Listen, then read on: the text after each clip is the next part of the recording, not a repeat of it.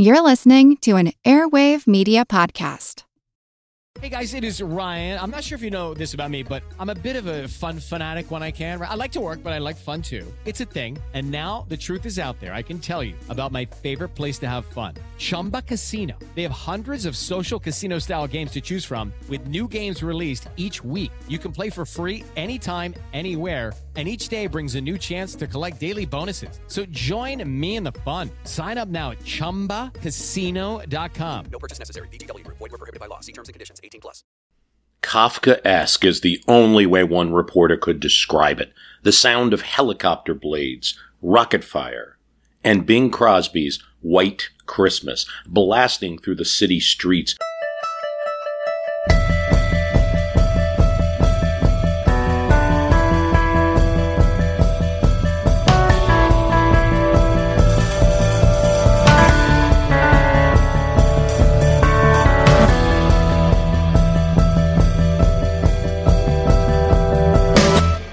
Saigon, April 1975. Thousands of people gathered, grappling the iron fence around the American embassy, hoping to be let in. More people inside, their belongings scattered around what was once the luxurious swimming pool used to entertain journalists and embassy guests to keep them cool in the hot country. Bing Crosby's crooning, as the voice said, "The temperature in Saigon is 105 degrees. It wasn't. That was code. And the code meant get out of Saigon now. South Vietnam, protectorate of the United States, was about to not exist. I'm dreaming of a white... The crowd intensifies through the city. More helicopters. They want over the gates of the embassy. Some are pushed back. They must have papers. Of a white Christmas. The song is part of the code, but people in the streets figured it out and showed up to the embassy. Please, they said to the Marines, I have money. I have gold. No dice. Only those with the proper paperwork from the U.S. Embassy for evacuation got in. Canadian visas some had. Not good enough. If you can't take me, take my child. There was nothing, one of the Marines stationed there said, you could do. Over the transom, pulled by Marines, the deputy prime minister of the country. Just like the ones I used to. Embassy staff starts incinerating money, U.S. currency. No reason to give the enemy any more money. They'd end up burning $5 million. It went from high anxiety to controlled panic, said a Marine who was there. Word is sent to the USS Hancock nearby for more Marines for crowd control. They'd arrive by copter, and the copters would fill up again and again. In an operation Frequent Wind that was to be executed from the White House, ordered by President Ford and by local military led by General Richard Carey, in control of the remaining American force left in Saigon post-Accords. Not many. Negotiations had continued, and the North Vietnamese made it clear through their emissaries and through troops exchanging fire on them. They were taking the capital city of South Vietnam and taking it now. Peter Arnett, who is now an AP correspondent, would later become part of CNN, remembered how they let everyone know. I'll never forget my 4 a.m. wake-up call at the hotel, an artillery barrage from Soviet-made equipment. As I reached for my glass of water, it trembled, and so did I. Normally, there should be 2 more hours of darkness at this time. Not today. It was like a new dawn rising, Arnett said. Flames from the bombing of Saigon's airport lit up the sky. Now, wake journalist instincts in gear, it doesn't take long for Arnett to confirm that this is a serious problem for America's plan to evacuate thousands of supportive, allied South Vietnamese to safety before South Vietnam collapses.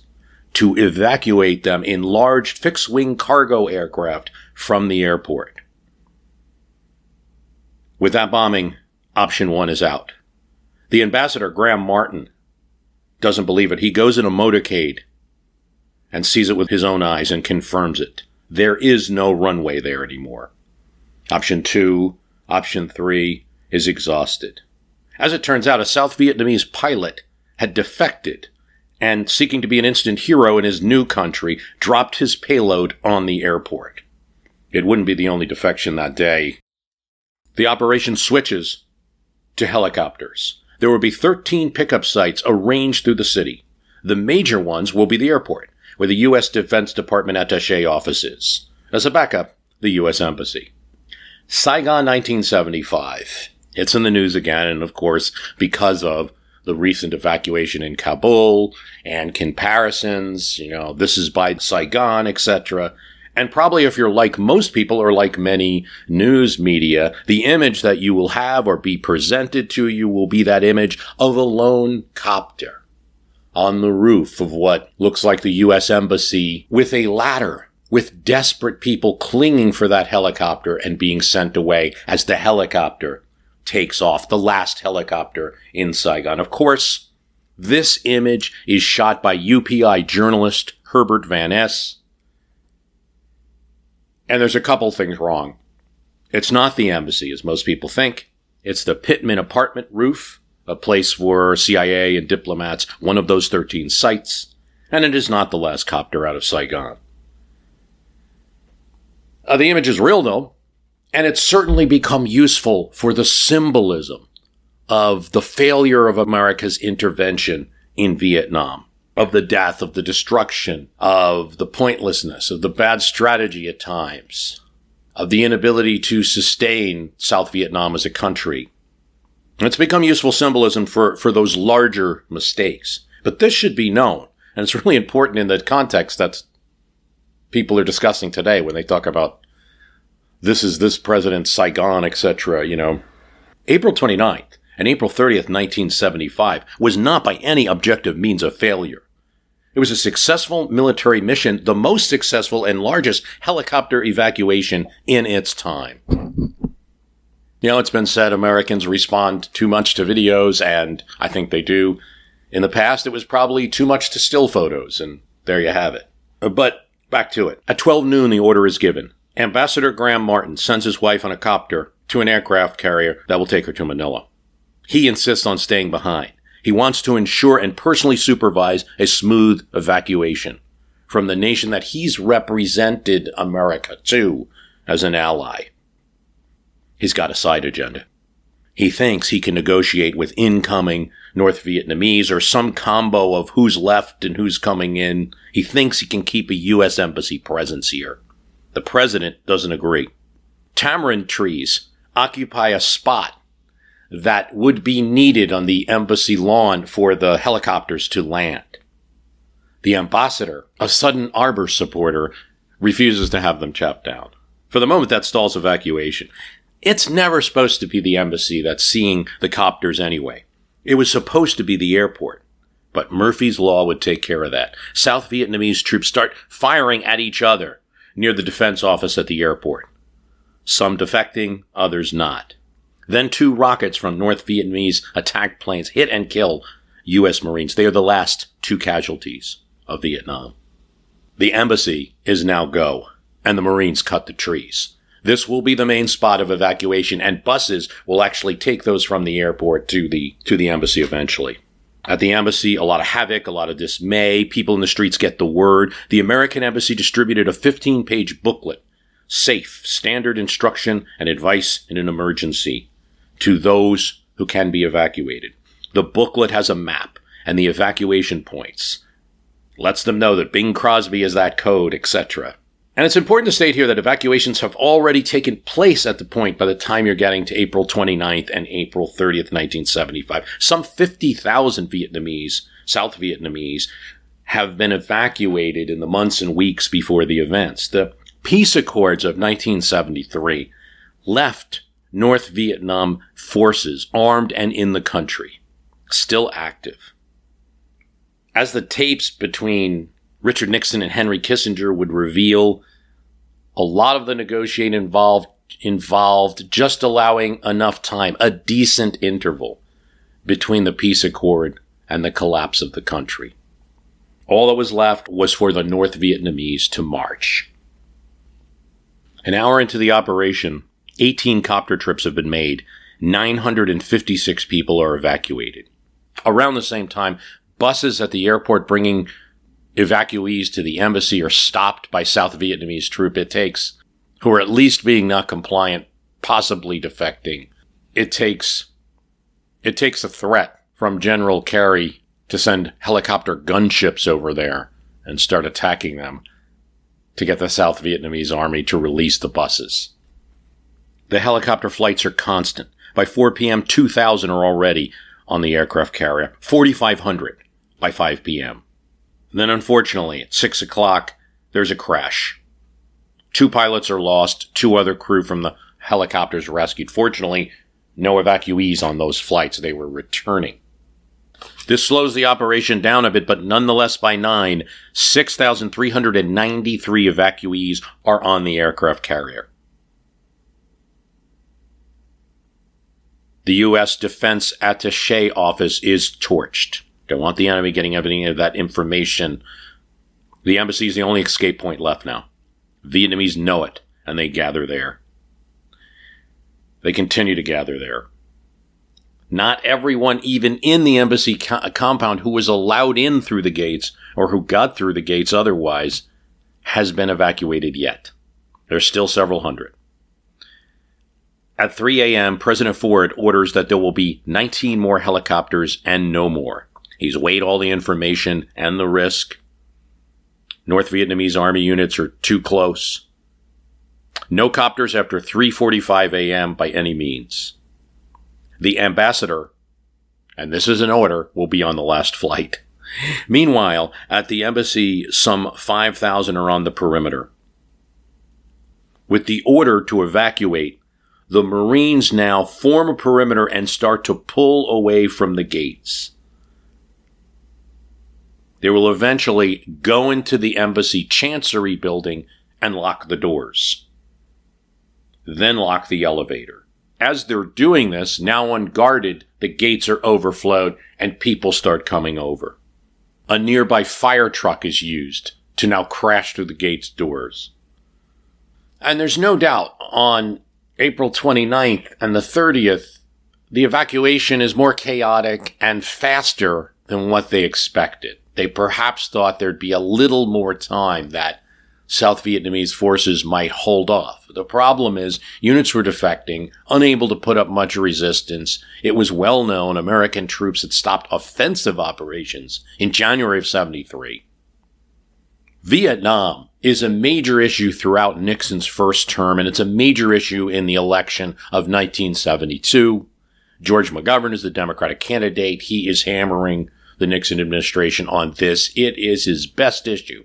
McGovern's probably too liberal to be elected unless the election turns on this issue and unless new young voters, this is the first election after the 26th Amendment, come to the polls on the Vietnam issue. Henry Kissinger is beginning marathon talks in Paris, trying to get a deal before the election. There's disagreement you probably have some agreement between the U.S. and North Vietnam. South Vietnam isn't ready to sign on. The U.S. asks for delays. Hanoi is upset. They broadcast the terms of the deal and attack the U.S. for delaying. Nixon and Kissinger make a decision. It's time for today's Lucky Land horoscope with Victoria Cash. Life's gotten mundane, so shake up the daily routine and be adventurous with a trip to Lucky Land. You know what they say, your chance to win starts with a spin.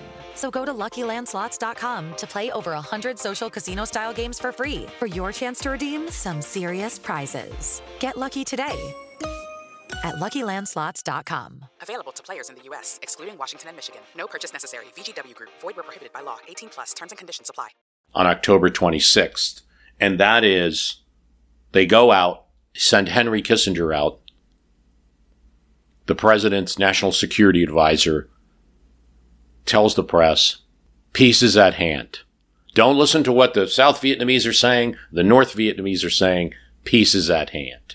He's not wrong. There will be a deal. It does actually get to a point where the deal is off and then the deal is back on and things like that.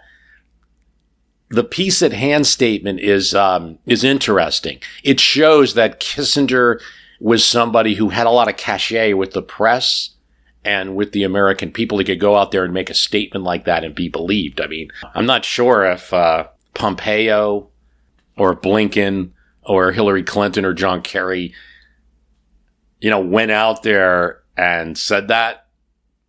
Maybe Colin Powell, right, at the time anyway, go out there and say something like that if it would be believed. But it works, and it's enough for Nixon to really kill the issue in the 1972 election. And it's a blowout for Nixon.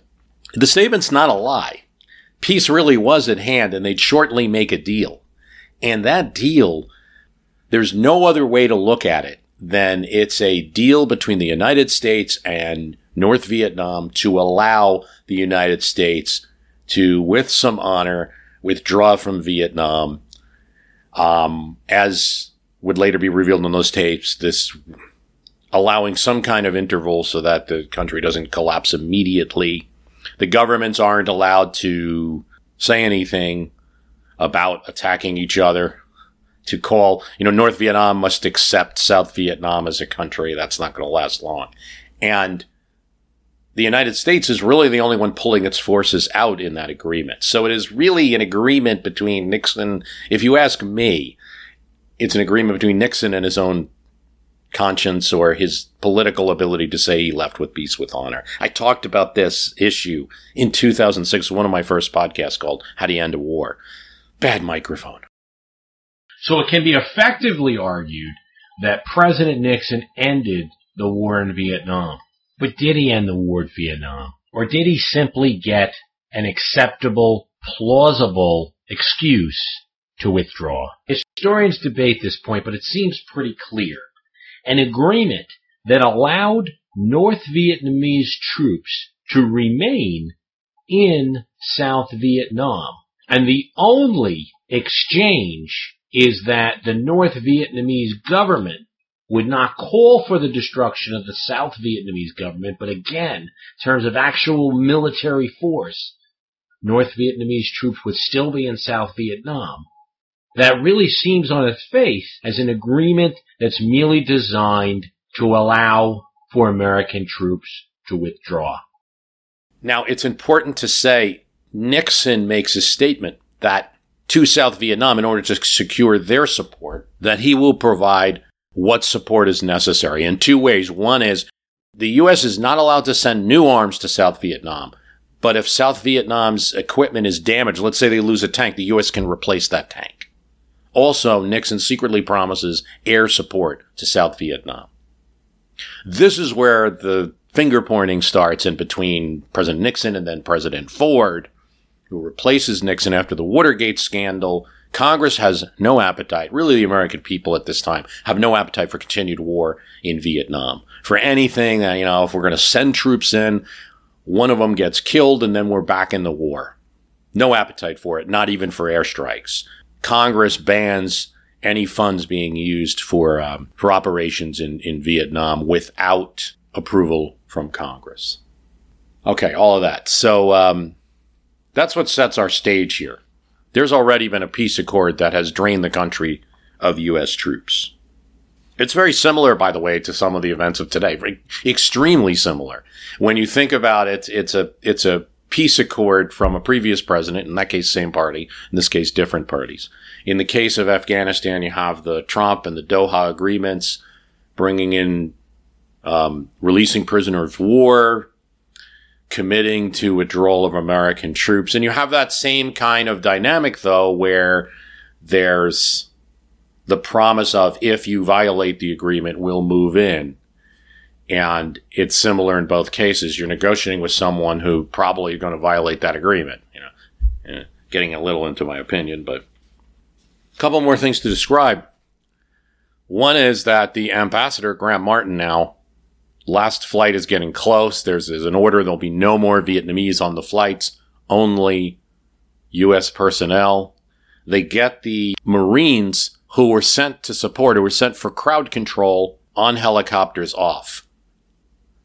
The pilot has an order written on his own person that he his helicopter cannot leave without Ambassador Graham Martin. It's from President Ford directly. Graham Martin refuses to go.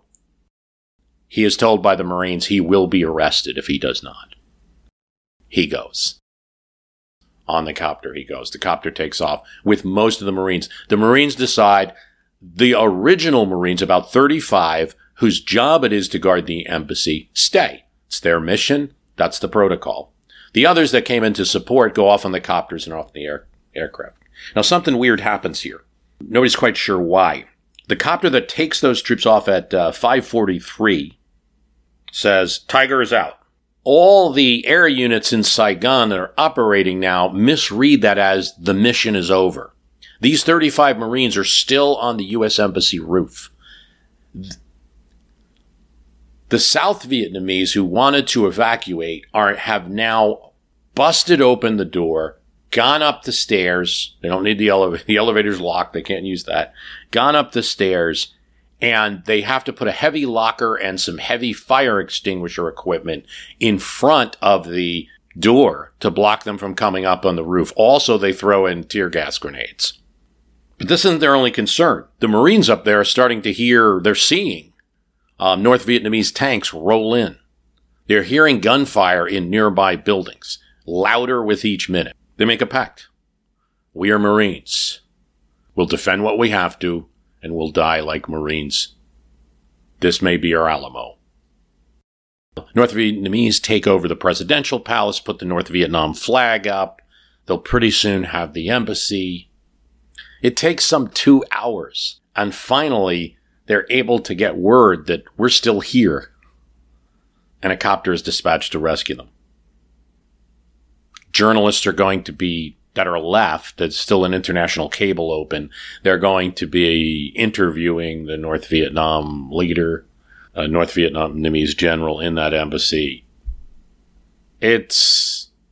There are thousands of South Vietnamese who go to the Saigon River and get into boats and self-evacuate. The rest are in the aircraft carrier. All told, there will be 139,000 South Vietnamese who will be evacuated. Many of them will find a home in the United States, and Congress votes for a Relocation Act. It's signed May 23rd, 1975.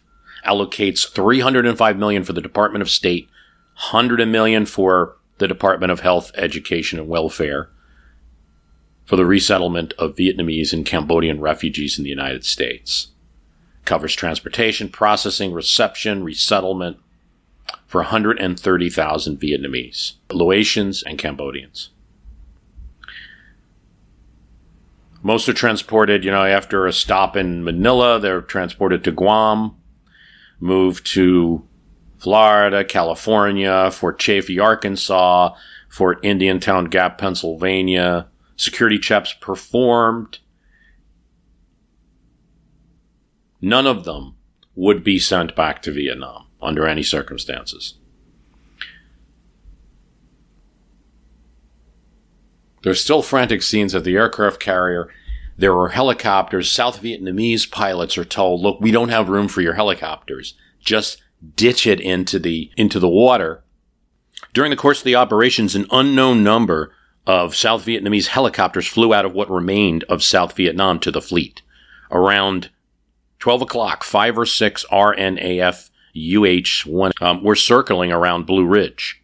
The pilots have been instructed after dropping off their passengers to ditch their helicopters, and then they would be picked up by one of the ship's tenders.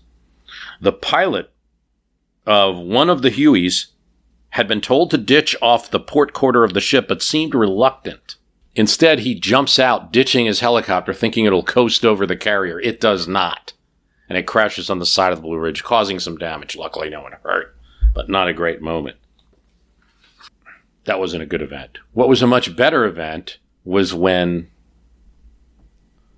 a plane is flying over and back and forth over the aircraft carrier and then drops a note. And the note says, I don't have any fuel. I need to land. If you could clear some space on I can land. it turns out to be one of the lead pilots from the South Vietnamese Air Force, Major Boang. He executes the admiral gives the order, ditch those helicopters, and they go right into the ocean.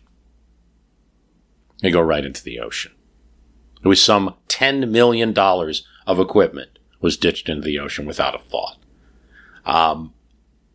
Boang makes the landing. It's an incredible landing because he does not have the type of hook needed to attach to the cable on the aircraft carrier to stop his progress. So he has to do it manipulating his aircraft, manipulating the wings in the right way, and braking properly to land on such a small space. He does. And he and his wife leave. There's a fun that the sailors on the ship start to get Wang and his family situated in the country.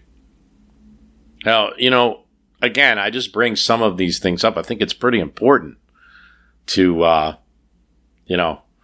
maybe, yes, decades-long involvement in Vietnam, perhaps a failure. April 75, okay. So, Saigon comparisons, I think that was inevitable. I think some of the images match up. I am not going to argue that they don't. You're seeing people fleeing the airport trying to grab on a carrier just like they were trying to grab on copters and other things in the moments of Saigon. So certainly, if we're to be guided by images, as we often are when we look at news, there's a lot of similarities there. And the symbolism that exit is symbolic of what perhaps American capabilities are. Are we better at perhaps at some of the short operations rather than long extended stays? George W. Bush campaigned against nation building in 2000 and then tried to implement such a policy or got us started down that path during his presidency. If you talk about this being the president's Saigon and it being a really bad political moment, I mean, it could. I certainly see this as a problem for midterms. Midterms overall are going to be a problem for the Democratic Party going into 2022. It's the first term of a president that's historically indicated for losses that have a very, very narrow majority in the House. I mean, the signs are there. The other thing that goes on is you don't need a coherent agenda in opposition to take back the House. So all the little things add up. So this will be one of many issues, perhaps, that if it's not reversed with some major success, perhaps does impact Biden in 2022. When you start talking about 2024 and presidents, I'm not as sure. I'm not sure that this image lasts because it's so tied to the previous history of Afghanistan and Iraq, which is right there with it, and Bush's policy to pull resources from the war in Afghanistan to fight in Iraq. Well documented. The shock and surprise of Tommy Franks, his general, and others when that order was given, when that strategy was decided on.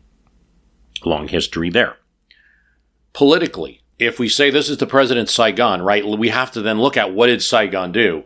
And in 1976, which is the election that President Ford runs in, you would think if this was the worst moment for his presidency that we'd be hearing a lot about it in the campaign. So I reviewed the acceptance speech of his opponent, Jimmy Carter, the debates, and the television commercials during the campaign. I do not see, if Saigon was this bad moment for him, you would see probably in that acceptance speech, the word Saigon is not in Jimmy Carter's acceptance speech. When he talks about Vietnam, he's just talking about the government and secrecy. Same in the debates. The issue comes up in terms of secrecy, in terms of not telling everyone about what was in the peace deals. He's talking about some of the secret negotiations and a lot about Watergate. Same with the TV ads during that campaign. It's my opinion that Saigon doesn't really hurt Ford that much. He almost wins that election. And it's the issue of pardoning Nixon and Watergate that most people attribute that loss to. I think you have to give the American people more credit. Here's another thing to make. Now and in 1975, this is an excellent comparison to make. Now and in 1975, there's no interest, as expressed in polls, from the American people of sending in large amounts of troops. There wasn't in 1975 in regards to Vietnam, and there isn't in 2021 in regards to Afghanistan. You see some support for maybe a small force. You see criticism of how the evacuation was handled. All of these things.